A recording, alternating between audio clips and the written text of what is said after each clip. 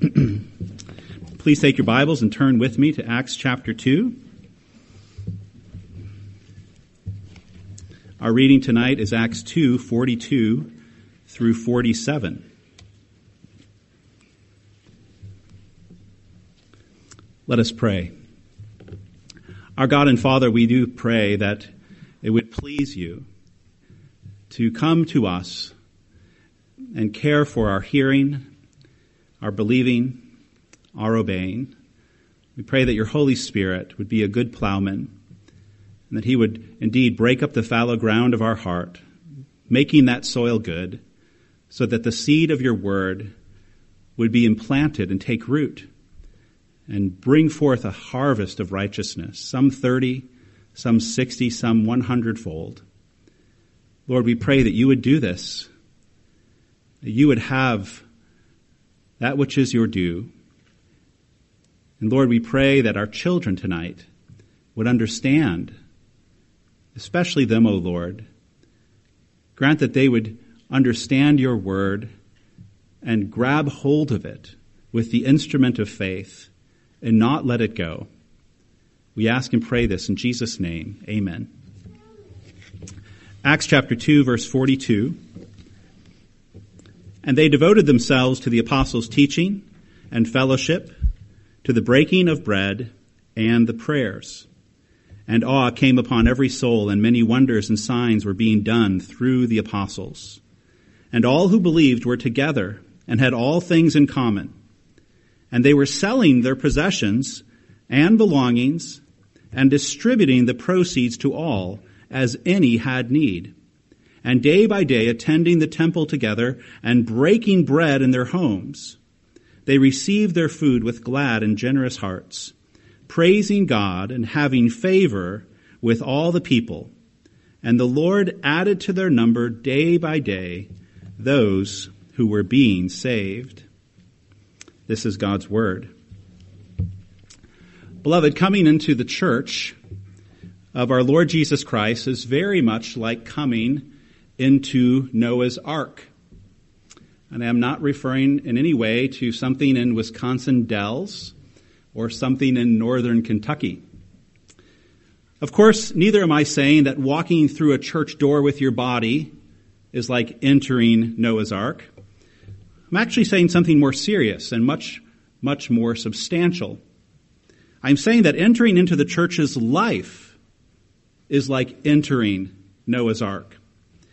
To purposely become a baptized, communicant member of Christ's body because of your faith in Christ for salvation, that is like entering the ark. That is pressing your life into the salvation God provides, a salvation from all the judgment God is bringing upon the earth because man sinned. Now let's remember what Noah's Ark was. It was the place where God gathered a people whom he favored. In Genesis 6, we read that God decided he would destroy all the people of the earth because of their wickedness. But then Genesis 6:8 says, but Noah found favor in the eyes of the Lord. And then a few verses later, Genesis 7:1, then the Lord said to Noah, go into the ark, you and all your household, for I have seen that you are righteous before me in this generation. What was the Lord doing? He was gathering a man of faith and his household into the ark to save them from the flood of his wrath. Inside the ark, Noah and his wife, Noah's sons and their wives, all safely passed through the waters of judgment. Instead of drowning under God's wrath and being cast into hell, they were brought safely to a kind of new creation. Now, it was by faith Noah was saved, but by entering into the ark, he surrounded himself with a visible sign that showed he had salvation in the unseen promise of God. What promise? That God would graciously deliver Noah from the condemnation that was coming upon the whole world. in a flood. Listen to how Hebrews 11 describes this. By faith, Noah, being warned by God concerning events as yet unseen, in reverent fear constructed an ark for the saving of his household. By this he condemned the world and became an heir of the righteousness that comes by faith. Now, something just like that happens when we enter the church. Our salvation is in Christ alone, by faith alone. But when we become members of Christ's body, we surround ourselves with visible signs that show we are seeking salvation in the unseen promise of God. What promise? That God graciously delivers us from the condemnation he is bringing on this crooked generation. And he will safely bring us fully into the new creation that the resurrection of Christ has opened to us. It is no wonder then that Peter in his first letter says that Christian baptism corresponds to what God did with Noah.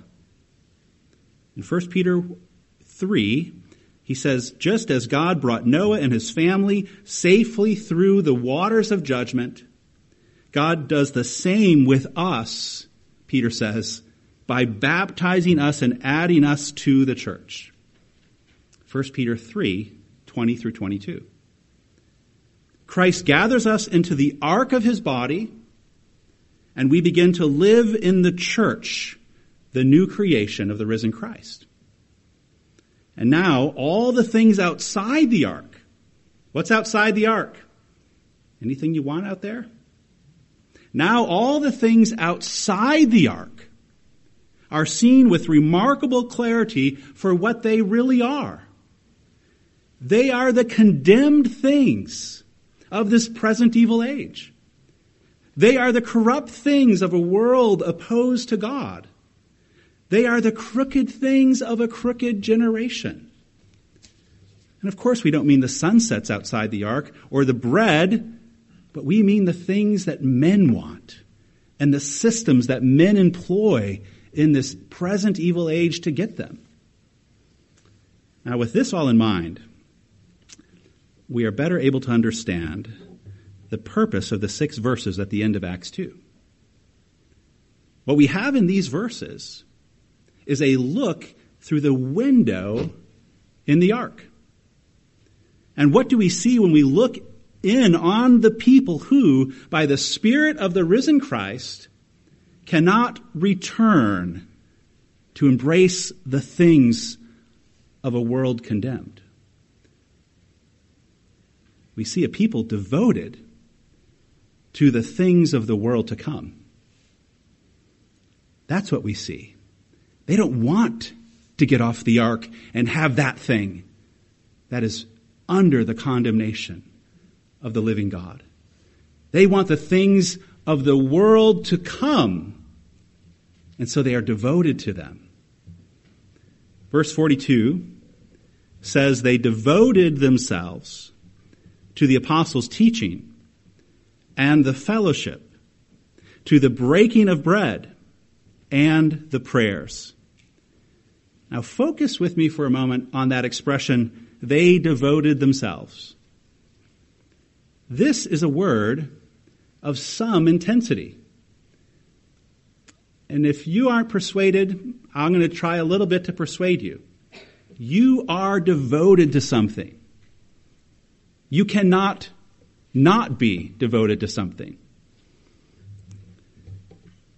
This word, devoted, means there's nothing ranked higher. There's nothing holding and keeping their attention other than the 4 habits listed here.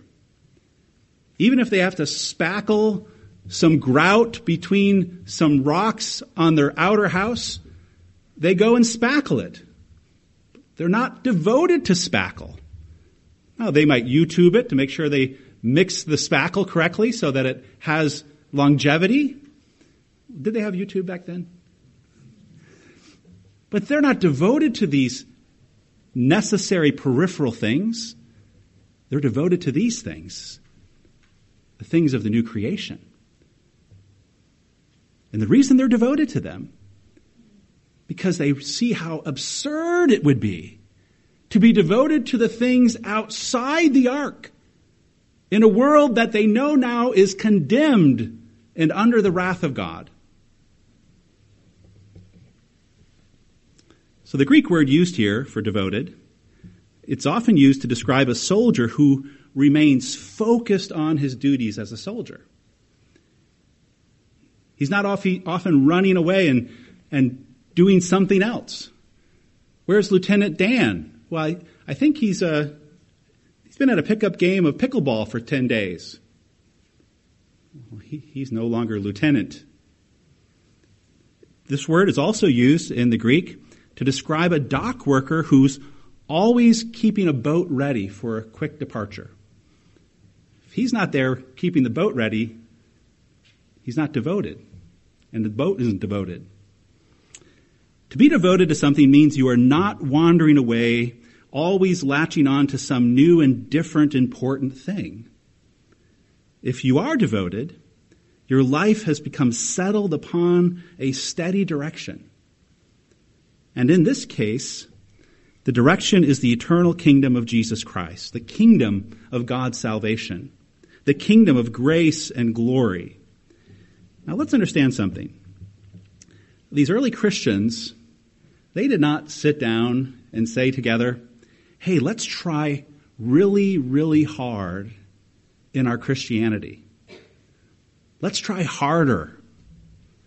So when somebody comes someday and writes something about us in that future, they will see our single-mindedness and say that we were devoted to the things of Christ's kingdom. That's not how this description got here. They didn't plan it that way. They devoted themselves because they suddenly understood through Peter's preaching, through the outpouring of the Holy Spirit, through the judgment waters of baptism, through the announcement that Jesus Christ had been raised. They suddenly understood that the world outside the ark, the world under judgment, deserved no devotion. This is how it is explained in 1 John 2, verse 15. Do not love the world or the things in the world. If anyone loves the world, the love of the Father is not in him. For all that is in the world, the desires of the flesh and the desires of the eyes and pride of life is not from the Father, but is from the world. And the world is passing away along with its desires. But whoever does the will of God abides forever. 1 John 2, 15, 16, and 17. How can the Christian devote himself to wealth making and power climbing and pleasure seeking and self-indulging? How can the Christian be devoted to these when we now see how these very things will bring the wrath of God upon the world? How can we be devoted to these things when it's these very things that have cast men into hell because of their devotion to them? How could we want to be devoted to that which destroys souls and that which for Christ came to liberate us from their bondage? It's these very things that drove lawless men to crucify the Lord. So the Spirit of the risen Christ has given eternal clarity to the church, and it's why they're devoted to these things. We see now that Jesus did not rise from the dead so we could keep this world and gain this world, but so we could actually let go of its dead weight and devote ourselves to the things that will not be taken away from us. So before we go a step further, I say to all who are listening, what are you devoted to? Are you devoted to the things of the age to come, or are you devoted to the things of this present evil age, which is under a mountain's height of water? the wrath waters of the living God. Beloved, the reason people in the Church of Jesus Christ often find the Christian life and the church such a burden is because they are trying to do what Jesus said no man can do. They're trying to have two loves. They're trying to love a world condemned and love the sounds of the world of salvation. Jesus said you cannot love both of them. You will actually hate one and love the other. If you are a person who finds the church an annoyance, an inconvenience, you find the prayers of the people and the sacraments and the teaching of doctrine, and you find all of that something that's on the edge of your life and you want to do everything you can to keep it there, but not get it so far that people start to be concerned about you, but you like it out there. If that's you, let me tell you tonight, it's because you love a condemned world. That's why that is the case. You love the things that are bringing men into hell, and you haven't learned yet to guard them as Christ regards them, as antithetical to his kingdom, the very things of the devil that he has come to deliver you from. Now let me say a word about the apostles' teaching, for they were devoted to it. The apostles' teaching, to which they were devoted, is about divine authority. Divine authority ruling within the society of the saved, the church. The apostles were teaching because not even a Christian filled with the Spirit of God in the fullness of time, not even that kind of Christian, is sufficiently equipped to teach himself. We need the apostles' teaching. We must be taught. There must be a teaching office in the Church of Jesus Christ until the end of the age. Even in this present dispensation, the fullness of time, we must be taught. And the content of the teaching office in the church is the Holy Scriptures. The truth that God has made known to his apostles and, yes, his prophets.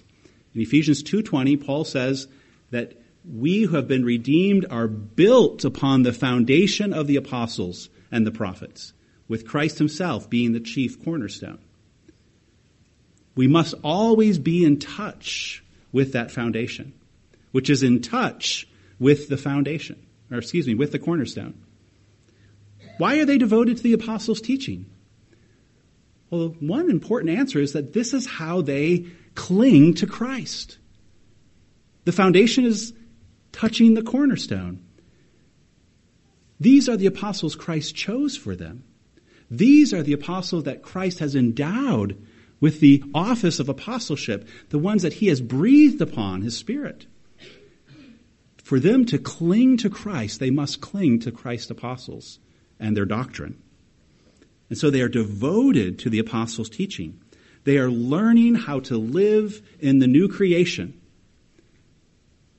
because the world they have just left behind under the waters of judgment, the world that they were very well educated in and knew its ways, they have to be re-educated for the world they are now living in with the Lord Jesus Christ. And his apostles are their teachers. If we don't want to be devoted to the apostles' teaching, if we don't want an ordained teaching office in the church, then we are assuming that we are captains of our own ship instead of passengers. It is really quite hard to overstate how important teaching was in this period of the early church and how important it should remain in this period of the late church. But we can stack up scriptures after scriptures to make this case, how important teaching was in the church. In Acts 4:2, we read this description. that the Sadducees were greatly annoyed because they were teaching the people and proclaiming in Jesus the resurrection from the dead. The Sadducees were annoyed, the text says, because the apostles were going in and ransacking the condemned kingdom of the devil. And they were ransacking it how? Not just with cool songs, but with teaching. We continue on, just briefly. Bear with me.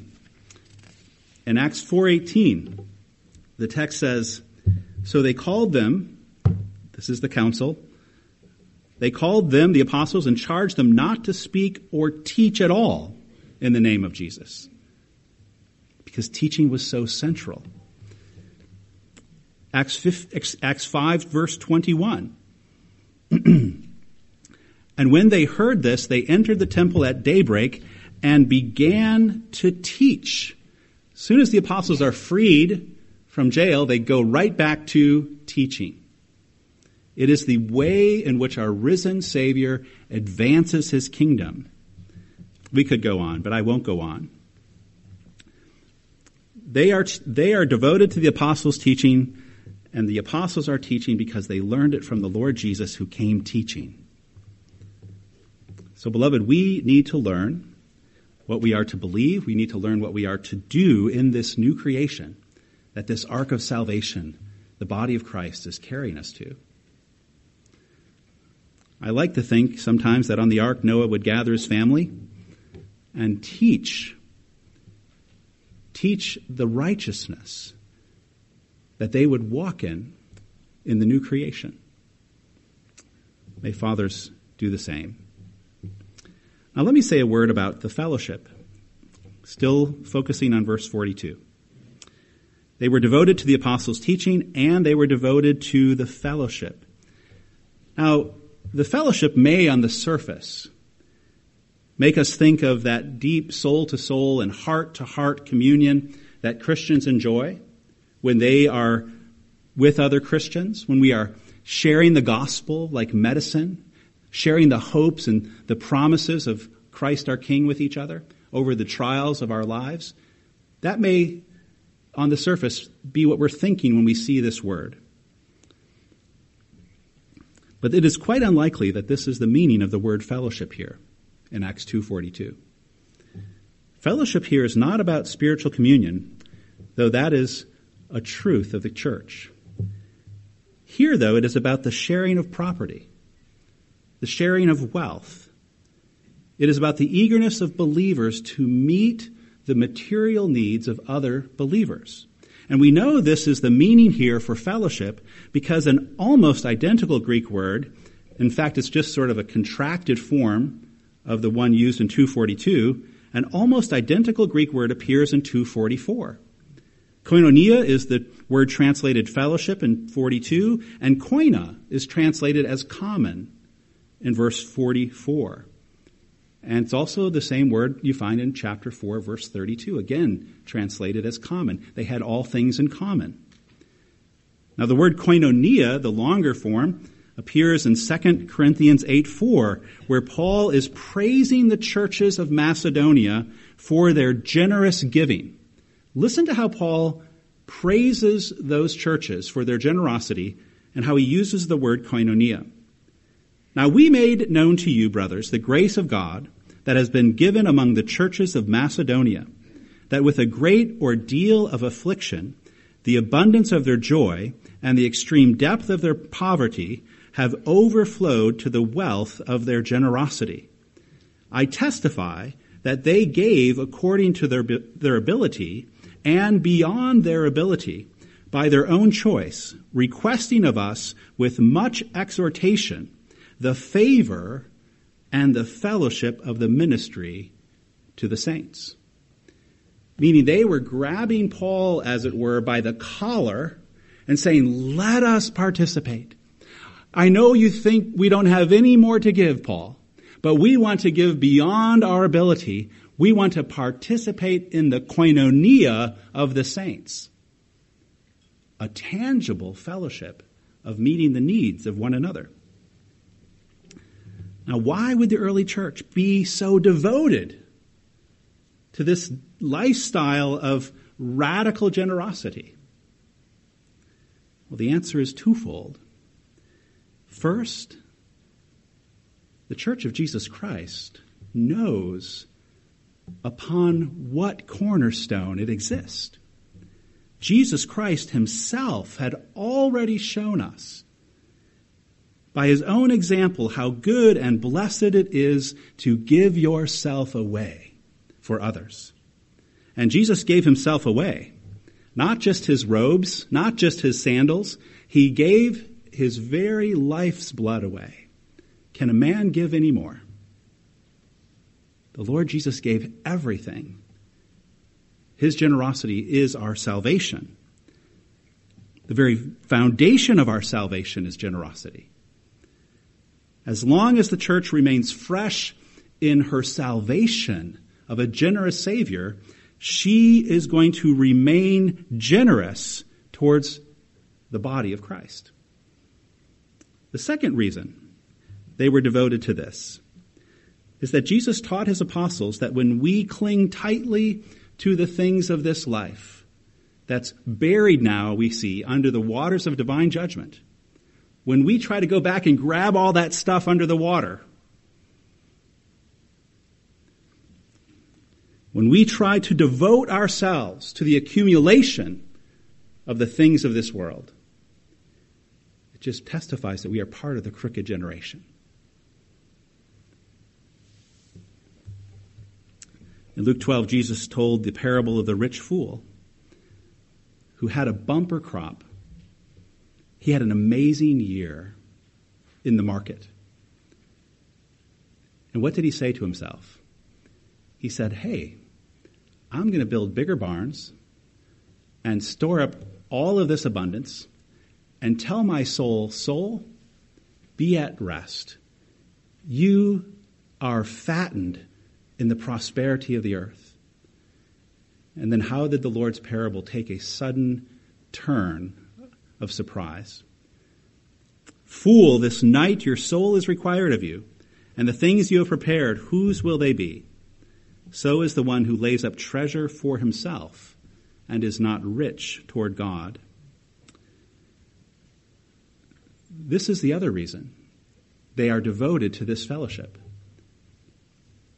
Because they have now seen with the clarity of eternity that the things of the earth are not worth clinging to. They are now ordering their entire lives, this 6-verse paragraph says, and it will bring it up again in chapter 4. They are now arranging their entire lives not to be in the pursuit of accumulation of earthly things. Matthew Henry also makes the helpful observation that these Christians who heard Peter at Pentecost, these new Christians, were almost all Jews. And they had already been taught by the apostles that Jerusalem, the city of their property, would very soon be destroyed. And it was. 70 A.D. The Romans came and knocked it all down and burned it. They knew that was coming. Beloved, you should know it's coming. A much larger scale final judgment. The things of this earth are not for the accumulation of the church. They are instruments by which we testify to the generosity of our salvation. We are saved by a man who gave everything, the Lord Jesus Christ. Now, just to briefly say something that might be helpful on these questions, this passage is not teaching some kind of Christian communism. And we can see this more as we get further into the book of Acts, but I just want to touch on it briefly. We know that this is not some kind of enforced legislating communism that is being peeked at here in the early church because of verses like Acts 5:3.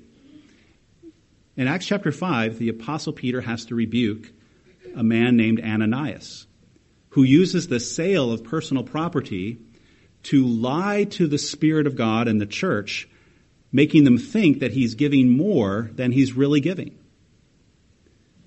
Peter says to him in Acts 5:3, Ananias, why has Satan filled your heart to lie to the Holy Spirit and to keep back for yourself part of the proceeds of the land.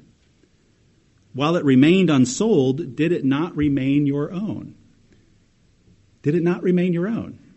This proves that this is not some kind of early Christian communism where everybody had to divest themselves of value and property.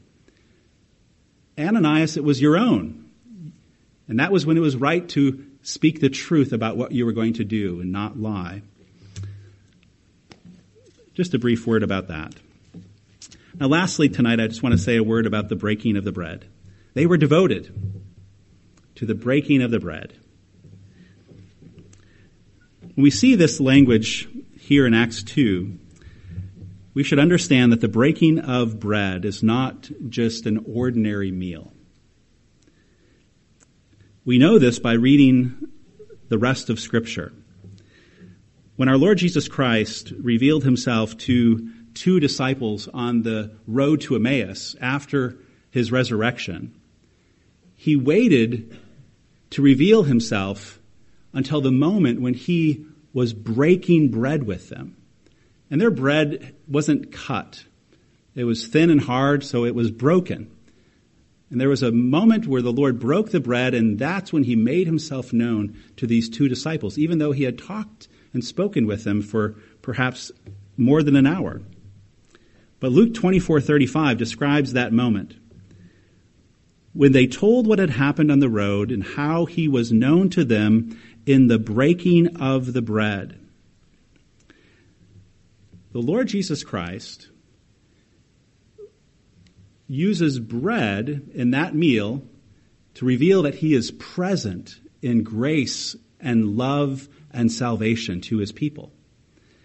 And if that was the last we heard of it, we might think, oh, that was just an ordinary meal. But it's not the last we heard of it.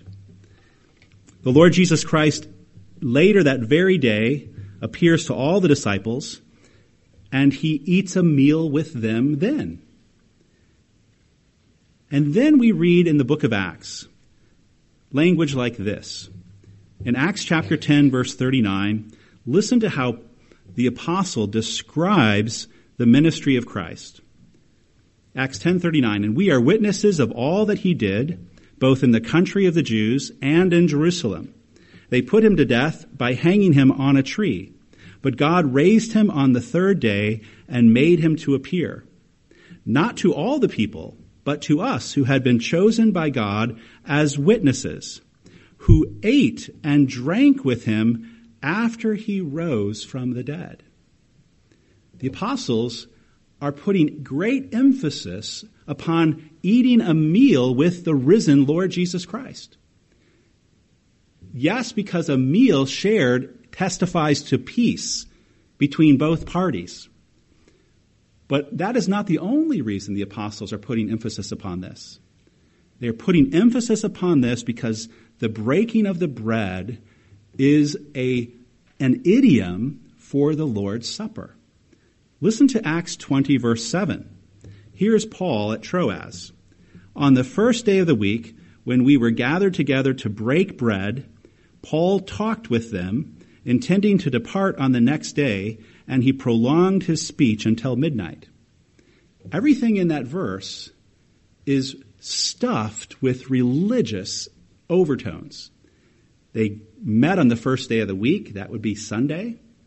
They met for what purpose? To break bread together and to hear the apostles' teaching. They're still devoted to it.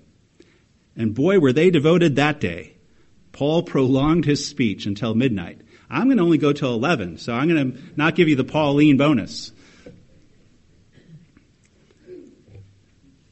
Why did they gather? To break bread. Why? Because everything this church, your church, is doing, they are doing to cling to the risen Christ. They are sitting at the apostles' teaching because they want to sit at the feet of Jesus. They are participating in the fellowship of generosity because they want to live in the joy of having somebody been so generous to them in salvation. And why are they breaking bread? Because Christ reveals himself in the supper. Now, this was a love feast. It was a much bigger meal than what we ordinarily do in our Lord's Supper. But it probably, in about a couple, 3 years, started to look more like our Lord's Supper, especially after the ordeal in Corinth. Now, they are devoted to the breaking of bread. They're devoted to the Lord's Supper. We already saw that they were devoted to the waters of baptism right at the end of Peter's sermon. Here is the second sacrament. They're devoted to the breaking of the bread because they know that the Lord Jesus Christ, who is risen from the dead, is pleased to make himself known to his church through the breaking of bread. And how does he make himself known? Not just to our eyes, but to our faith, that he is with us as Savior until the end of the age. Everything we've seen in this 6-verse paragraph are ways in which the church is staying as close to Jesus as possible, the risen Lord. And this is the good news, is that he wishes to be as close to his people as possible. And so you see here the order that he sets in the rule of his church. Let's pray. Father, we do pray that we would remember why we have been brought into the church of Jesus Christ, why we have boarded the ark of the body of your Son. Lord, we have come to him for salvation. He has come to us to bestow salvation. Salvation from the present evil age, from this crooked generation, from a world under your wrath, from a world devoted to things, the things of the devil. We ourselves were once so devoted. Oh, gracious God, we pray that we would remember who we are, where we are, and why we are there. Grant, Lord, that we would be devoted to the things of the age to come, and devoted to them for the right reason. Father, if any among us are dull to the things of the age to come, but so lively to the things of this present evil age, I ask, Father, that you would come and break the rule of Satan over our heart. Break his power over us. Liberate us from his bondage. Let us see, according to your word and spirit, that this world is passing away. It shall indeed suffer the fires of your wrath, and the things which men adore are held as an abomination by the living God. O Lord, we pray that you would give us new hearts if we are so enslaved, and sanctify all of us, Father, by these words tonight. Set us more clearly upon the joy of the age to come. Help our young people. Lord, we all confess who are above age. We know how difficult it is to look upon the world in our youth and see it as condemned. It is so terribly interesting to us when we're young. Father, we pray that your Spirit, your risen Son, would do that which is supernatural, for we know our natural condition is to adore the things of earth instead of rightly grieve. Lord, we pray that your Spirit, your word, would indeed separate us unto Christ and his kingdom. In Jesus' name, amen.